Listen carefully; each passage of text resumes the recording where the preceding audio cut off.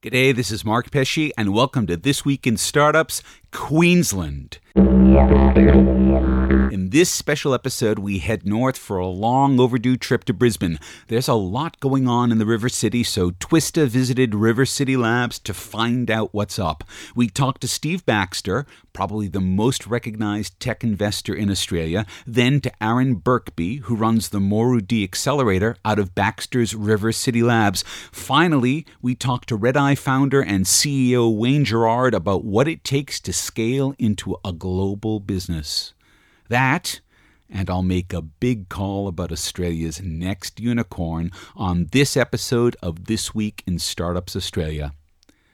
This Week in Startups Australia is proudly sponsored by Braintree, the easy, all-in-one payment solution for your app or website, and Getworm, the place where startups and early adopters converge.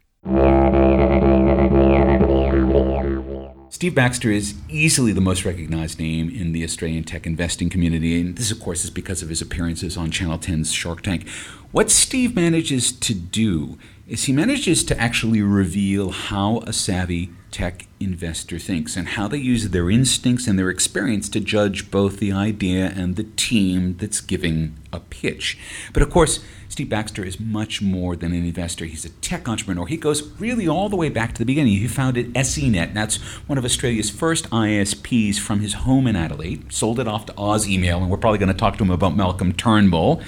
He then went on to found Pipe Networks. He sold that to TPG in 2008 for almost $400 million. And 2 years ago, Steve founded River City Labs, which is where we are recording today. It's the co-working space for the Queensland tech startup community.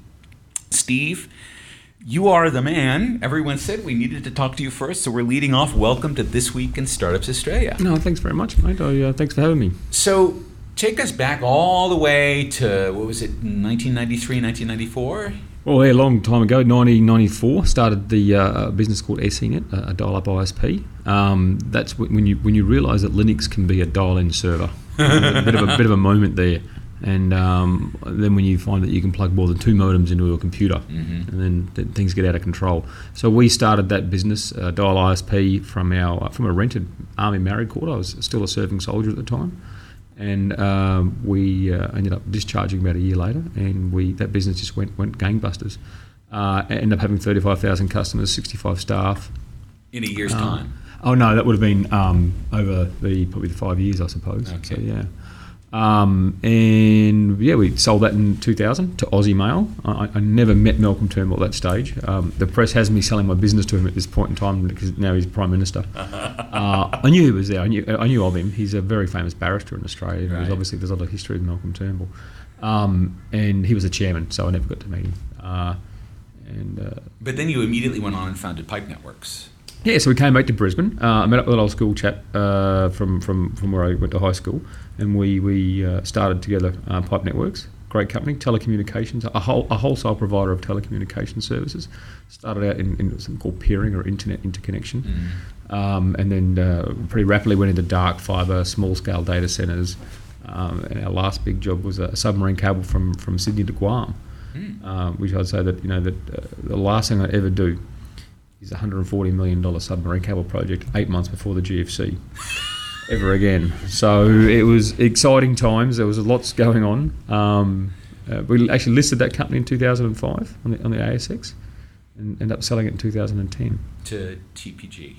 To TPG, yeah. Which is now, I think, the second or third largest ISP in Australia after the purchase of iiNet? Yeah, I read a market cap this morning, 8.3 bill. David Teo's done fantastically. Yeah, really good. Yes, for someone who I think has only had his photos in the news as of this week. Very recently. He has done very well. So what is it, do you think, what quality has made you not just a serial entrepreneur, but a successful serial entrepreneur? Because, once, luck. Twice, not luck. What quality? I can't answer. I mean, I think that's up for others to answer. I don't look at myself that deeply, to be honest. I think once you're an entrepreneur, so I actually, in 2008, I left Pipe Networks and I went and did a stint with 1 year in Mountain View, worked for Google in California. Right. And that taught me that I was a very bad employee. So So I know I'm no longer an employee, that's for sure. Yeah. You've worked yourself out of working for someone else. Exactly. I think unless I have a large say in how things go, then I don't think I'm that useful, to be honest. So once you're bitten by it, it's hard to go back. So the first time there was an opportunity. I actually was at a Linux. I joined the Linux users group in Adelaide, South Australian Linux users group. And I looked over someone's shoulder when the first version of Mosaic came out, and they just cracked the CGI. It wasn't even CGI 1 at that point in time, Common Gateway Interface. I looked over that and I saw the forms. I went, I hadn't even used a web browser at this point in time. And you just knew what was going to happen. I knew the world was going to change. And went back that night, or probably the next day, I think, and my wife picked me up from work. I had a work function, so I had a beer, so she picked me up, my fiancée picked me up from work, and I said, I've got this idea. And honestly, I thought she'd say, no, we're not doing that. And she's turned around and gone, I said, I want to use the $11,000 home loan deposit to buy all this gear, set this up, do this. You want to literally bet the farm. Yeah, bet the farm. And I thought she'd just say no. And she's scared the shit out of me. She's going, oh yeah, let's do it. So I'm like, now I've actually got to do it. Yeah, fun days. We actually went back just this Friday. Last week went back. We had a 23 union of starting that business, which wasn't quite 20, probably 20 and a half, but we called it a 23 union and probably quite with about maybe 20 of the old staff out of the 60 odd, which is really cool. Wow. So what was it like functioning as a tech startup in Australia 20 years ago when there really wasn't any ecosystem to work within? Yeah, well, that was it was tough. I mean, I didn't finish high school. I did an apprenticeship for the military. My job was to repair compasses and binoculars, to be quite blunt. So, I wasn't the most techie guy around.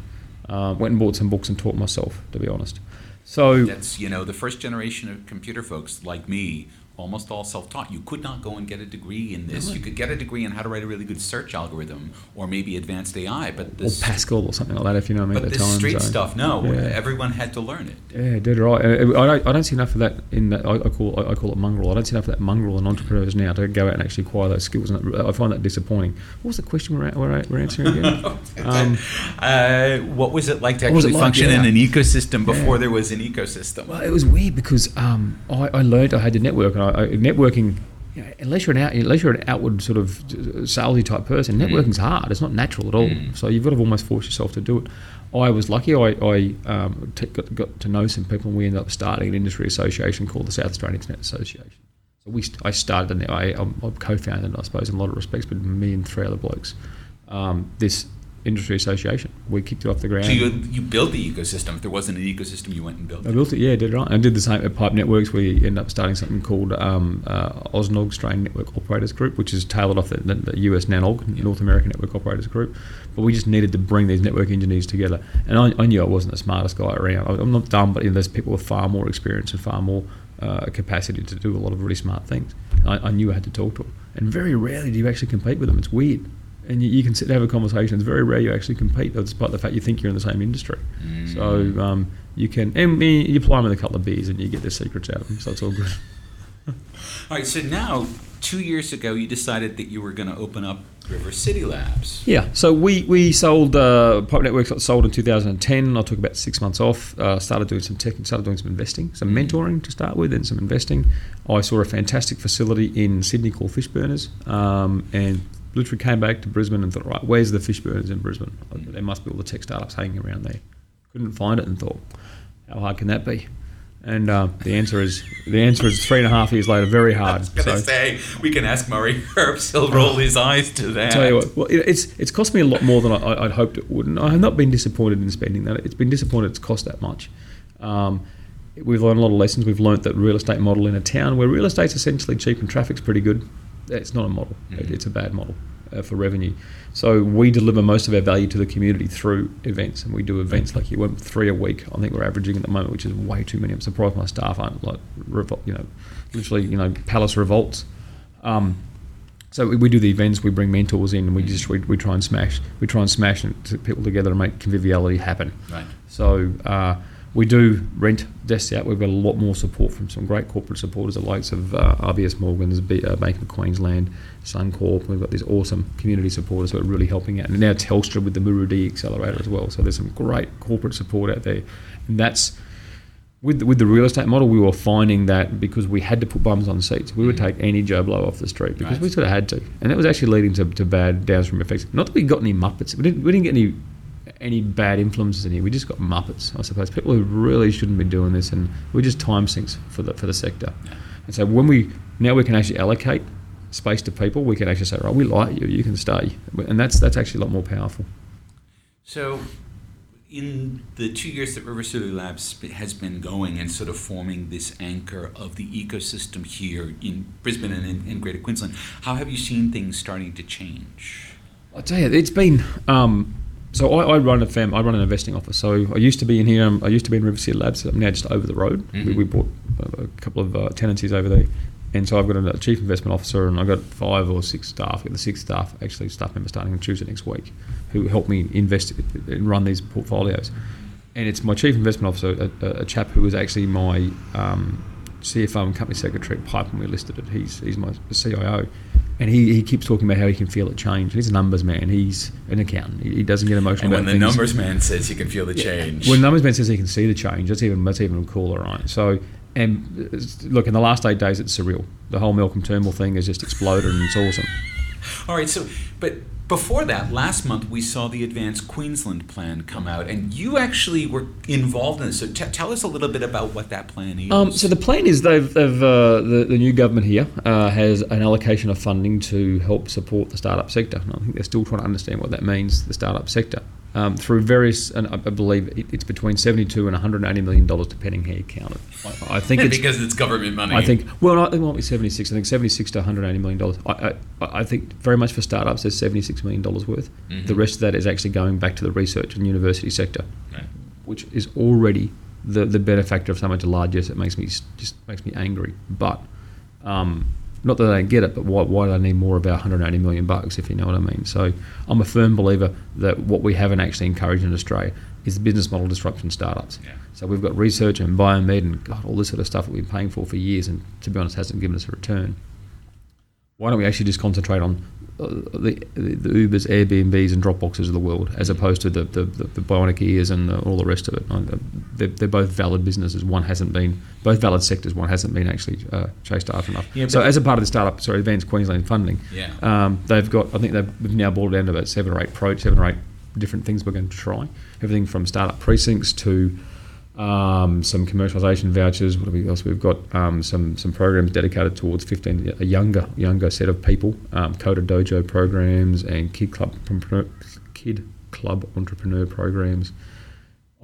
I can barely think of any of them, to be honest. But there's 8 or 10, and they're throwing some. So we sat down and said, look, if you're going to do this, you get so many opinions on what's broken about ecosystems. And someone always says, look, venture capital is broken. I'm like, is it really? I'm an investor and I don't see enough deal flow that I want to invest in.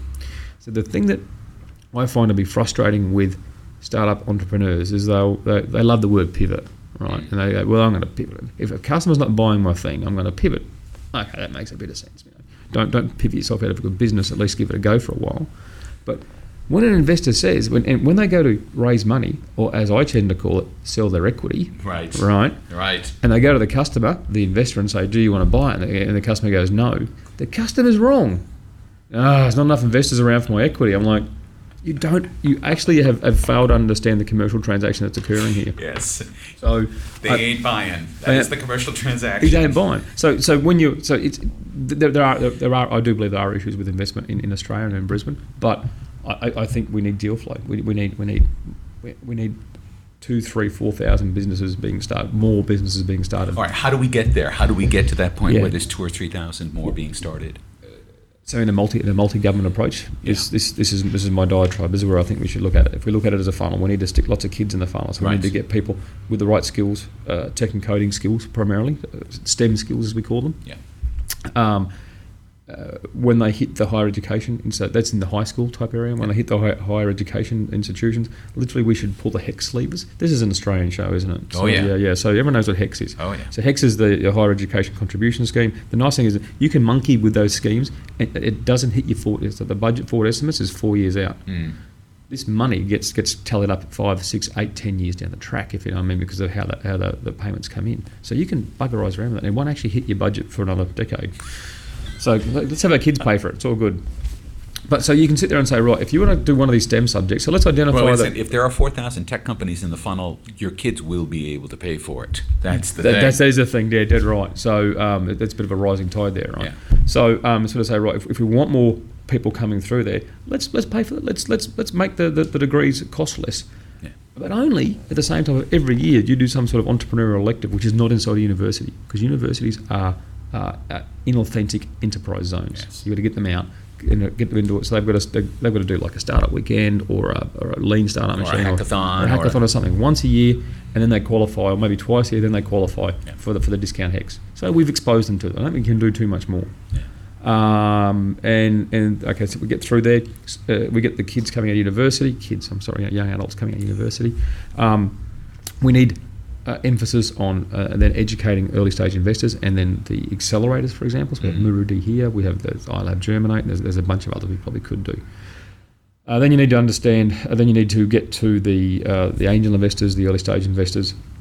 And Queensland Government now has the Business Development Fund, $40 million in there as well. So if we take that pipeline approach, I give the example of Israel, and Israel and Silicon Valley, when you throw those into conversation, there's a lot of eye rolling, and I can get that because they are such corner cases. They're far right, out there. But for a country of 8.2 million people to have 7,600 decent startups, that's about 1 in 1,000. That means we should have 20,000 in this country. We probably have 1,200. We're a long way away from moving the dial on this baby yet. So we are missing deal flow. That was a long answer, I'm sorry. But that was a good... I don't think anyone in the entire history of this series has laid it out as clearly as that. All right. Final question. If you had... I'm giving you a magic wand. You can fix one thing about the ecosystem... Don't do it. in Brisbane, in Queensland, in Australia. What do you do? One of my hobby horses here. I get asked by politicians a lot, what's the 2 things you'd fix? What's the one magic bullet? I said, no, I need a magic machine gun. In that pipeline, there are 20 things. I reckon around the world there are 20 programs that work pretty well for government expenditure, but in any one jurisdiction, probably only 6 to 10 actually work. Sure. But if you look at the whole set, right, we need to try all those 20 and figure out what our 6 to 10 are. Okay, that's fair. That's a lean approach, right? Very much. It's a startup approach. Yeah. It is very much so. Throw stuff out there. Okay, so I actually there was another question I wanted to ask. The Advanced Queensland model, is that the kind of thing that you and folks like you need to be going to Turnbull to right now and say, look, this is what we need at the national level? It's not bad. It's a good start. I do like how they've there's things I like about the program, things I don't like about the program. So I do like how they're attempting to spread it across the pipeline. Mm-hmm. Time will tell if they get it right. So it's a good attempt. It's a very, very good crack. Obviously, different layers of government in Australia can control different things. If we talk about I think the biggest thing they could actually control right now is that just pull those HECS levers, work out what businesses we want to fundamentally influence. Mm-hmm. Yeah.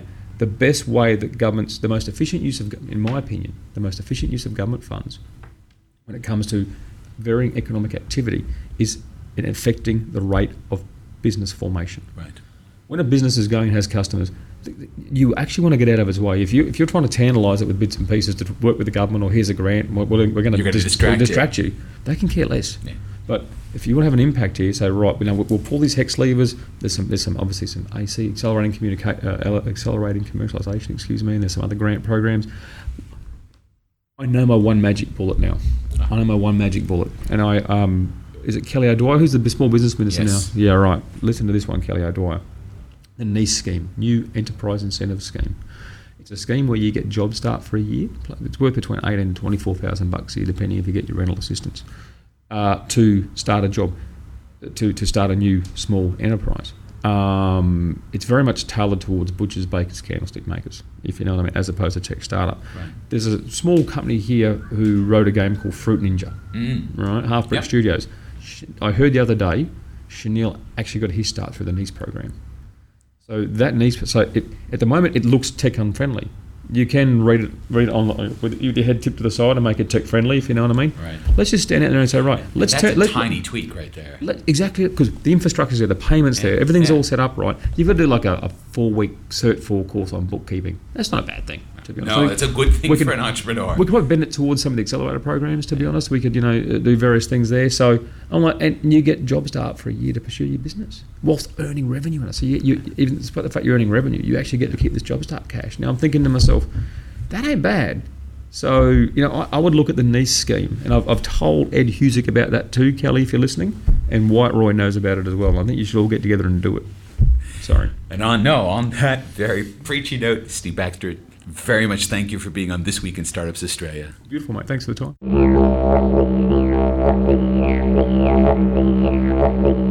Hi, this is Mark Pesce. I'd just like to say a few words about Twista sponsors Braintree Code for easy online payments.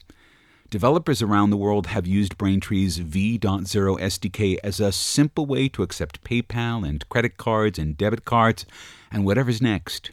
So with a single scalable integration, you get robust fraud protection on over 130 currencies around the world, making your global expansion a snap. Using Braintree is as easy as integrating a few lines of code, but don't take their word for it.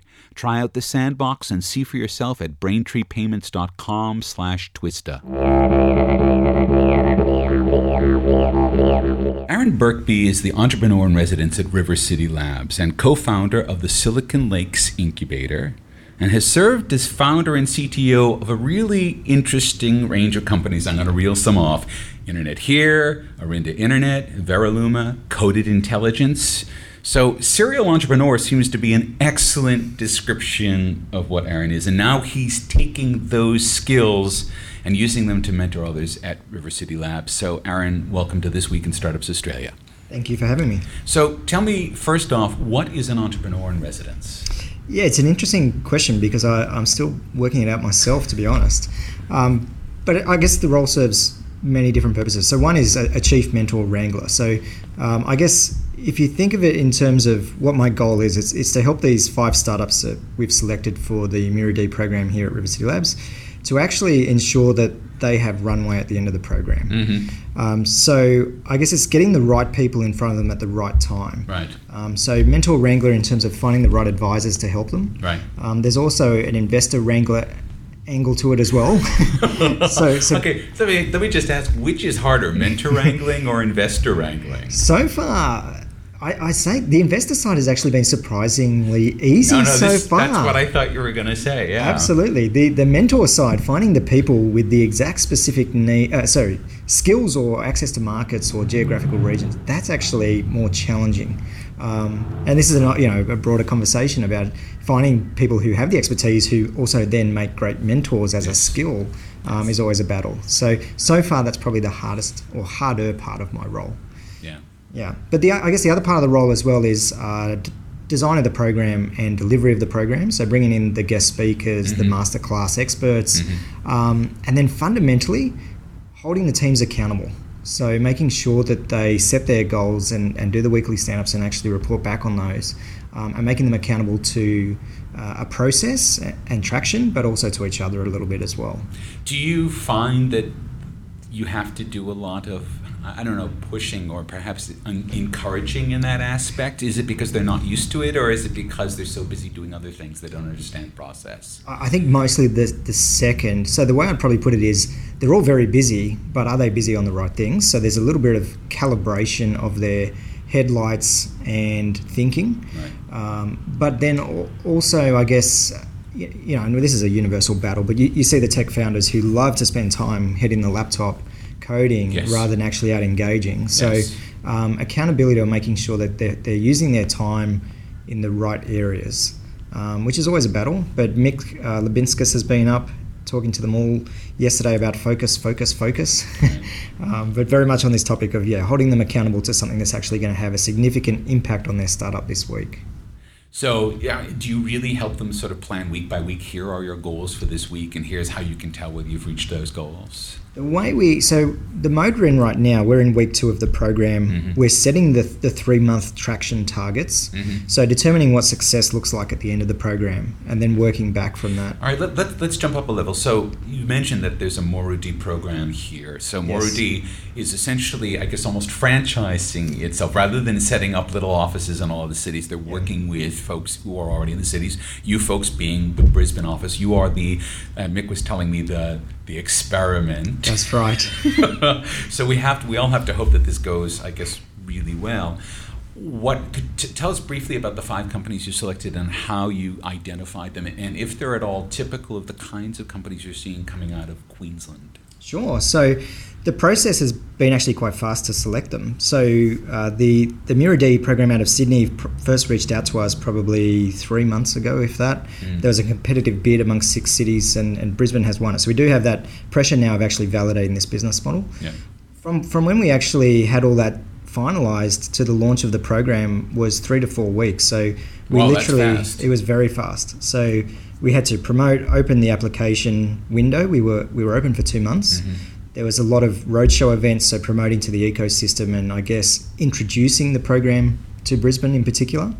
And then that was basically an online application process. So we had roughly 60 startups, mostly from Queensland, but a lot from interstate, some from overseas apply. Oh, really? Yeah, okay. So one out of the UK, one out of India, and then a scattering of others. From that, the Morudi Mentor Network out of Sydney, plus our own, there were some 700 reviews done of those online applications in about 36 hours. Very fast track. I could see someone just with their eyes open clicking at a browser as they go, no, yes, no. Almost. Yeah. So from that, we selected 27 for interview. So the teams all came into Brisbane. We interviewed, culled it down to... Did they pitch or was it just interviews? It was interviews. So most had already completed a video pitch as part of their online application. Yep. But really this was more deep diving into them as founders and questions about their model. And it's more, 80% of the selection process was fundamentally on the founders. Right. But looking for global businesses, doing something innovative, and ideally if they've got an MVP and some sort of early traction was preferred. So are there any particular qualities of the kinds of startups that are starting to come out of Queensland? We know from going to Perth that there's a lot of focus on resources and agriculture. Is there a particular quality to what's happening here? It's interesting. So there's a lot of talk of gaming with Half Brick Studios here. Right. Steve Baxter ran up Right Pedal Studios with a gaming focus. So there is some activity in that space. One thing that's been quite interesting just recently, so when I say recent, maybe 6 to 12 months, but the health tech meetup has gone gangbusters. So there's over 300 active members in that group, a large number of health techs. That's got to be way the biggest in Australia, right? I believe so. So I think it was originally a concept running out of Melbourne, and the guys here had an open conversation and basically copied that model and immediately picked up a massive amount of interest. So I think there's some good research institutes here in that space, and I think that's helped. But that health tech group doesn't necessarily connect into the other aspects of the ecosystem. Right. So we've got this interesting dynamic where we probably don't stumble across them every day, but they are there in numbers. The other thing, when you step outside of Brisbane, what gets interesting is up north. There's some ag tech. Down on the Gold Coast, there's Gavera, a music sharing app similar to Spotify. Oh, okay. That's picking up traction out of Asia. There's some more B2B type software plays down on the Gold Coast as well. So it's interesting. I can't yet pick a winner, like a vertical that's going to take off and define Brisbane, because outside of it, there's a broad thing. And our conversation before offline about the mining and resources sector, we haven't probably seen that evolve yet here. So that's one area that I'm a little bit surprised at, actually. Does Queensland's proximity to Asia play a role in the kinds of things and the kinds of ways you think about markets? Sydney tends to think about Australia as the market. Does Queensland and Brisbane, are they a little bit more focused on Asia? No, it's definitely a topic of conversation, but I don't see the startup founders getting on planes and actually executing it or connecting. It's funny, if I wanted to be a bit critical, it's almost like we look at Sydney sometimes as, there's this big market down there, let's focus there. And that came out in the roadshow with the selection process for this. Talking to startups about, right, what's your scaling plans, what markets you're going to hit, and they start articulating Sydney. If your aspiration is Sydney, you are not thinking big enough. Exactly. I mean, not that there's anything wrong with Sydney, don't get me wrong, but it's one of these things that a market of 4 million people, it's kind of like saying we have New Zealand as our market. And having been to New Zealand and seeing New Zealand companies inherently have an international focus because they know their market's not big enough, right? They get forced overseas right away. All right, so where do we see Brisbane and Queensland going and growing as a tech startup ecosystem? What are the ways you think it will grow over the next couple of years? I'm actually really excited with where we're at the moment. So a couple of things have come together, create a perfect storm. So the ecosystem itself is becoming more collaborative. There's a startup working group that reports to the Minister for Science and Innovation that's sort of connected the top level of the ecosystem. Good. And this, of course, is what we're trying to get going federally right now. Yes. Now that Turnbull is PM, okay. Absolutely. So, and that's been going for a little while now, and certainly long enough to have had an impact at a government level, where just recently we saw the announcement of Advanced Queensland, which is this program with an allocation of 180 million in total. 180, yeah. Of which I'd say, depending on how you break it down, maybe 74 million of that is targeted towards startups and the innovation, if I use it broadly. But what does that mean? How is that? That's not an investment pool, or is it? There's a fraction of it which is. So there's a $40 million co-investment fund, which seems to be modelled off the New Zealand seed co-investment fund. Yes, and we talked to the head of that when we were there, and it's a really nice model. It seems to be working. Yeah. So that's a plus. The other programs, they're in discussion, but there's programs mentioned like a Startup Chile type program, but not quite the same. So it's more like bring the best startups in the world to Queensland. Mm-hmm. There's some grants for promoting student entrepreneurship. Yep. There's some fellowship grants. They're also looking at models around procurement, improving procurement to government, those sort of things. Right. But I guess the big one is a precinct. So they're talking about building a precinct here in Brisbane for the startup. Is this going to be the precinct?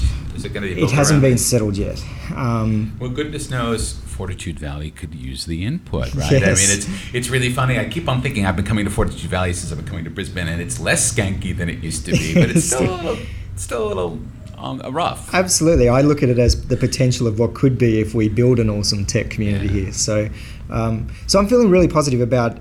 Everyone seems to be pointing in the same direction. There seems to be a lot of appetite and interest. There seems to be more engagement happening at schools locally with the universities and students. The other interesting thing that's happening right now in Queensland is a large amount of corporate interest in terms of sponsorship, in terms of engagement. So like the Suncorps and the other big players want to come in? Yeah, absolutely. And this is part of the advantage. The Telstra Mira D program I've noticed so far, we're only in week 2, but already it has been a magnet for attracting some of those corporates. When you have one of the big ones on board, the other ones just, it's like a magnet. You're absolutely right. They sort of get polarized around it. Yeah, absolutely. So lots of conversations weekly, if not daily now, with different corporates. The battle there is they come and say, we know we need to be doing something in this innovation space. We've heard about startups. They're exciting. We've got this money. What do we do? It's like, yes, we'll solve that problem for you. Exactly. Just give us the money and we'll solve the problem. If you had a magic wand and you could change anything about the way things are in Queensland, in the startup community, what's the one thing that you would fix? I would love to see more Steve Baxter type individuals in the ecosystem coming back and paying it forward. But is there that supply here yet? I mean, no. Okay, so you're going to have to make some of those. I think so. So Steve's done an amazing job here, out of his own pocket, rolling up the sleeves and executing. There's others, like I'll give a shout out to Michael Dempsey, so the founder of Easy Debit. Had his exit early in the year, did really well out of it, very interested in getting involved in the ecosystem and paying it forward. Very genuine guy, and the more of those that we have, the better. And the reason I mention that is that's my one magic wand thing is when I spend time in Silicon Valley, the first thing I notice is just the depth of experienced people who've had their exits, but they're there in their t-shirts paying it forward for that next generation and incredibly generous with their time. So the more of those that we can have, that expertise and those network effects that come from that, I think that would be one thing that would accelerate us phenomenally. Aaron Berkby, thank you very much for being on This Week in Startups Australia. Thank you very much for having me.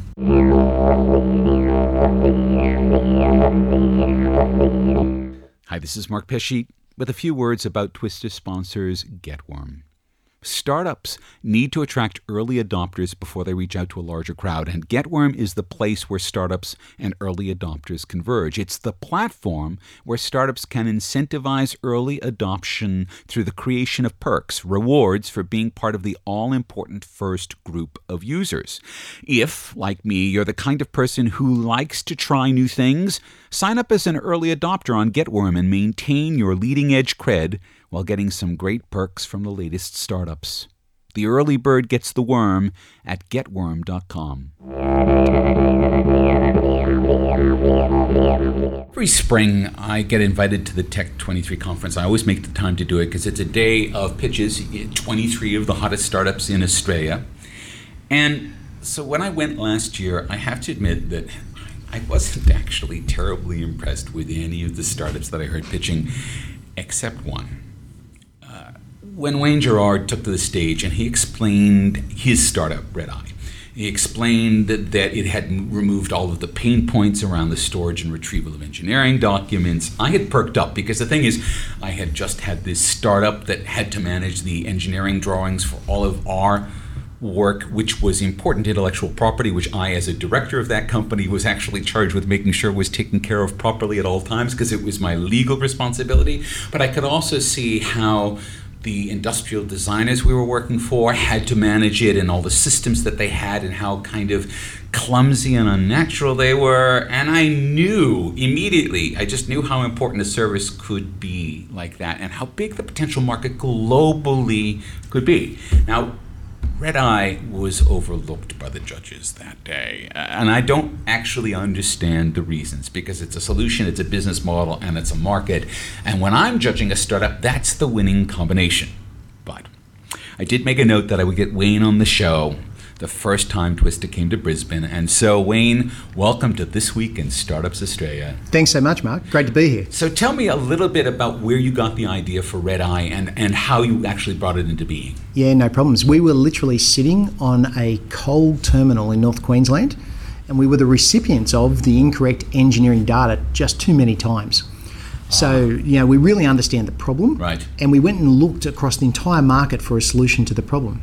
We very quickly realised there was nothing purpose-built. Right. And so we thought, here's an opportunity to actually provide a really valuable service, give control of the asset owner's intellectual property, or the engineering, the asset owner's intellectual property back to them, and that was actually going to disrupt the market as well. So, good chance to completely change a market. So, how long ago was that? How long ago did you get started? We came up with the idea in the middle of 2011. Okay. We made the decision to start, and we started in January 12.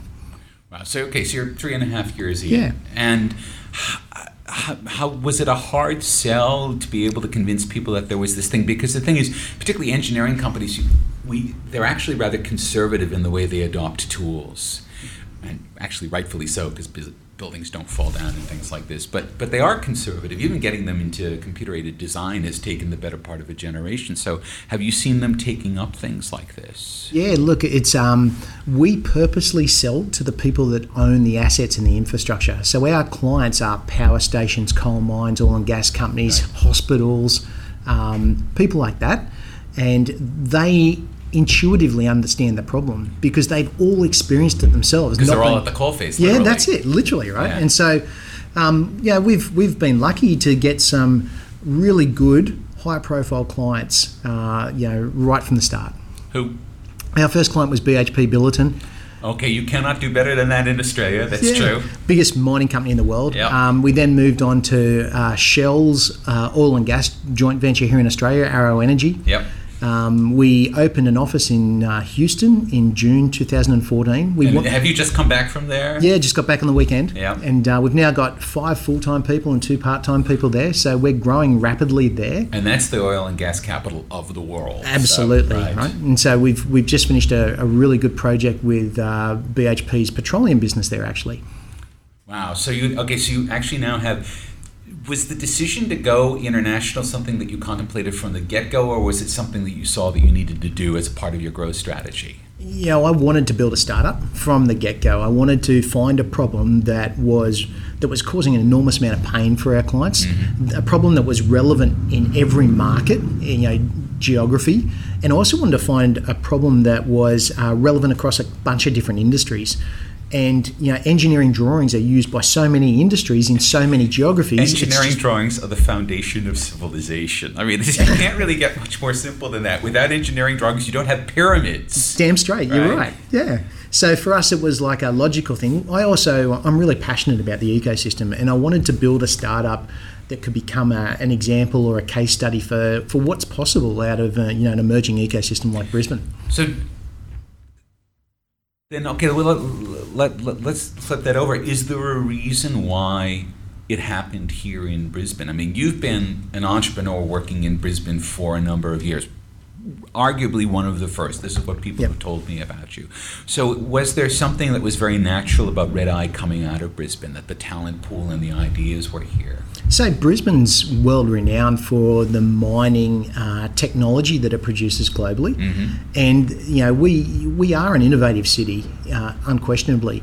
I think the whole momentum behind startups and the model that the startup model is relatively new to the city, and you can see that new everywhere. So and so I think we identified a problem that we then went, actually, we're a startup, right, and we can engage in the startup community in a really effective way.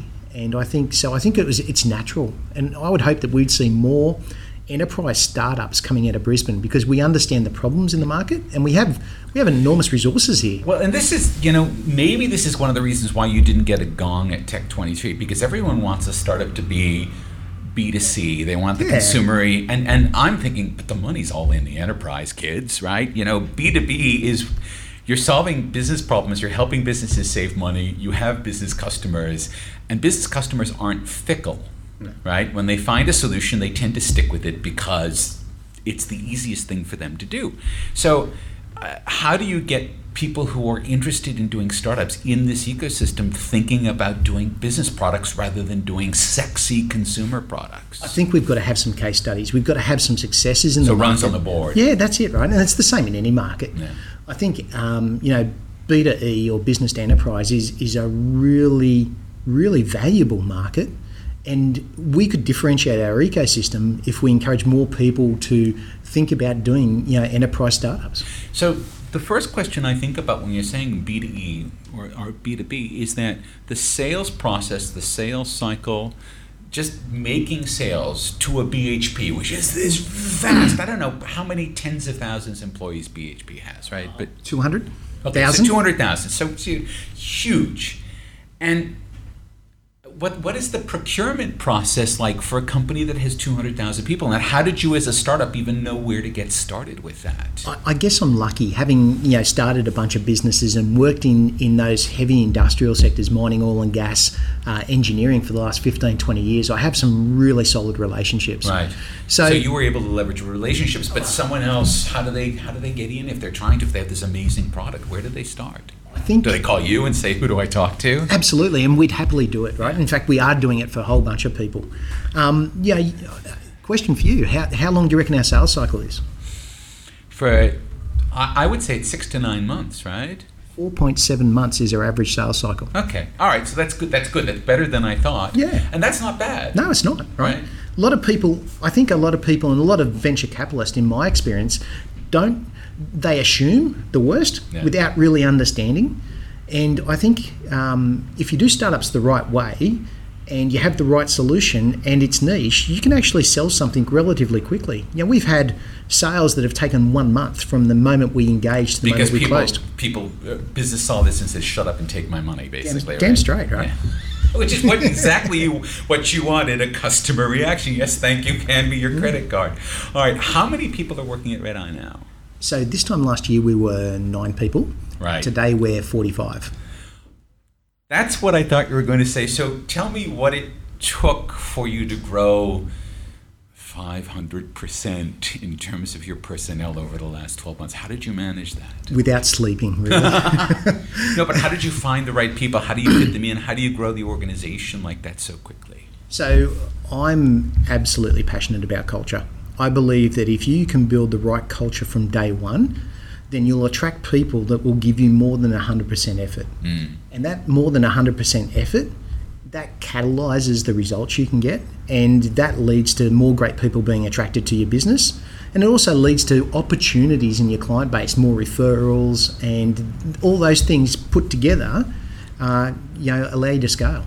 So did you just find the right people walking through the door, or did you have to actually actively go recruit through your network for those people? We are very active recruiters all the time. I actually have a full-time recruiter on staff now. She's been with us for about 5 months. Wow. Okay. And absolutely fantastic decision for the business.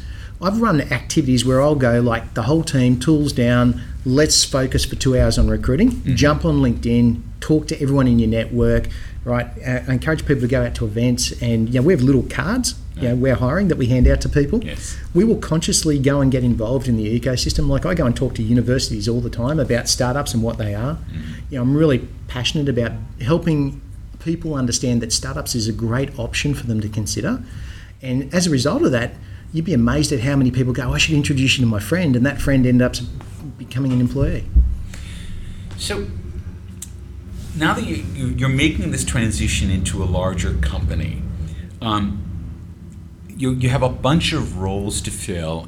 And one of the things I often hear about with entrepreneurs who are roughly in your place, that you sometimes have trouble finding technical talent or this talent or the other talent. Where do you think are the pain points for you as someone who's trying to build up your staff around that? I think there are heaps of pain points. Where one of the challenges of working in an ecosystem that is immature is that there just aren't people that have been there, done it before. Right. So it's really in Brisbane at the moment, you really need to go and find the best possible people, but then teach them how to do a job in a startup. Right? And that's got a success rate, but it's also got a failure rate. Yes. Right? Oh, and people don't know that when they walk in, they may not be doing the thing they thought they were doing that day because you got a different hat on that day. Damn straight. Everyone wears a couple of hats. Yeah. And some people love it, and some people get in and go, actually, this is just not for me. Yeah. No, there are people who expect that what they think they're going to be doing is what they're going to be doing, and don't relish, what is it, the uncertainty, I don't know, the roller coaster of a startup. And you're right, those people are not right for startups. Yeah. So are there, particularly, have you had trouble finding technical talent? Have you had trouble finding sales talent, or any of the other areas? Yeah, so technical talent, we've definitely had to work really hard to find great technical talent. Although I think that's probably true for everyone everywhere. Oh yeah. I certainly wouldn't say that we've exhausted our options here in Brisbane. Yeah. We're recruiting at the moment, and I'm interviewing a person from New Zealand this afternoon. Right. So we're going to be poaching from Kiwiland. Yeah, absolutely. And then sales talent, there are no enterprise SaaS salespeople in the market here. So we have to go get salespeople that know how to sell, and then teach them enterprise SaaS. Right. Which is interesting because there aren't any companies in Australia that would be, because Atlassian's all online, right? So it doesn't have an enterprise sales force because it kind of doesn't have a sales force. That's the one company you would think of that would be generating folks that you could then poach. Yeah. So you are, in fact, actually the company that is generating the next generation of salespeople to be able to do the next SaaS startup that comes around, which is great, except that, as they say, you can identify the pioneers by the arrows in their back. Damn straight. And we kind of we feel like it's part of our responsibility as well to help people, to help people grow as much as they can while they're with us. Yeah. And then when they move on and go and hopefully go to another startup, that builds the ecosystem. Yeah. Well, I mean, if you give people these skills and they get bitten by the bug, chances are they're going to want to stay with it. What do we need to do now that Brisbane is starting to get a critical mass? What do we need to think about? What do we need to keep our eye on to keep the ball rolling here and to keep it rolling faster? I think we're doing a number of really, really great things here. You heard from Steve before talking about Advance Queensland, the initiative that the government's here. Steve and I are both on this startup working group. We've been on that together now for a couple of years. And the initiatives that we're really trying to foster there are paying dividends now in the ecosystem. I think the more we focus on building an ecosystem, the more we encourage people to come in as founders or as employees, the better off we'll be. The more, I think Brisbane's got an amazing opportunity. We have so much capital locked up in traditional industries that wants to be redirected into the startup ecosystem, and now it's just a matter of introducing those people to the ecosystem. And it's capital that's used to risk, because a lot of it's mining investment, right? Damn straight. And a lot of that is actually much more risky than we think of. Yeah, and there's large quantities. Yeah. So I think that what we'll see in the next 12 months is that capital start to consciously flow into the ecosystem, and that's going to help a lot. All right, last question. What is the plan for Red-Eye? Where do you want to be in 5 years? It's a great question. I have this kind of belief that if you can be number one or number two in the market, so you can be the category leader, then you've earned the right to take it all the way. Yeah. If you can't be number one or number two in the category, then you really want to partner with or become part of the company that is number one or number two in the category. Right. At this stage, I feel like we are genuinely the main mover in this category globally, right? And we're getting, we're in conversations with SAP, we're in conversations with a whole bunch of partners, and you never know where those could lead, whether that's we partner more in the future, or, I hope that Red-Eye could be as big as SAP one day.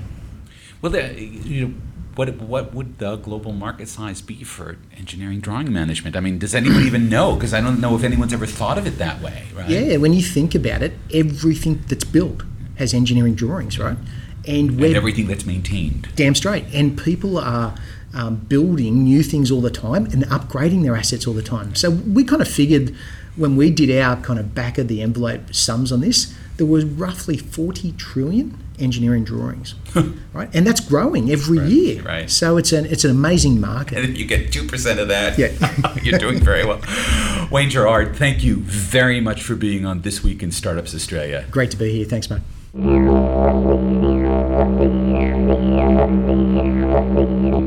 Brisbane is a great example of an ecosystem working very hard to boot itself into being.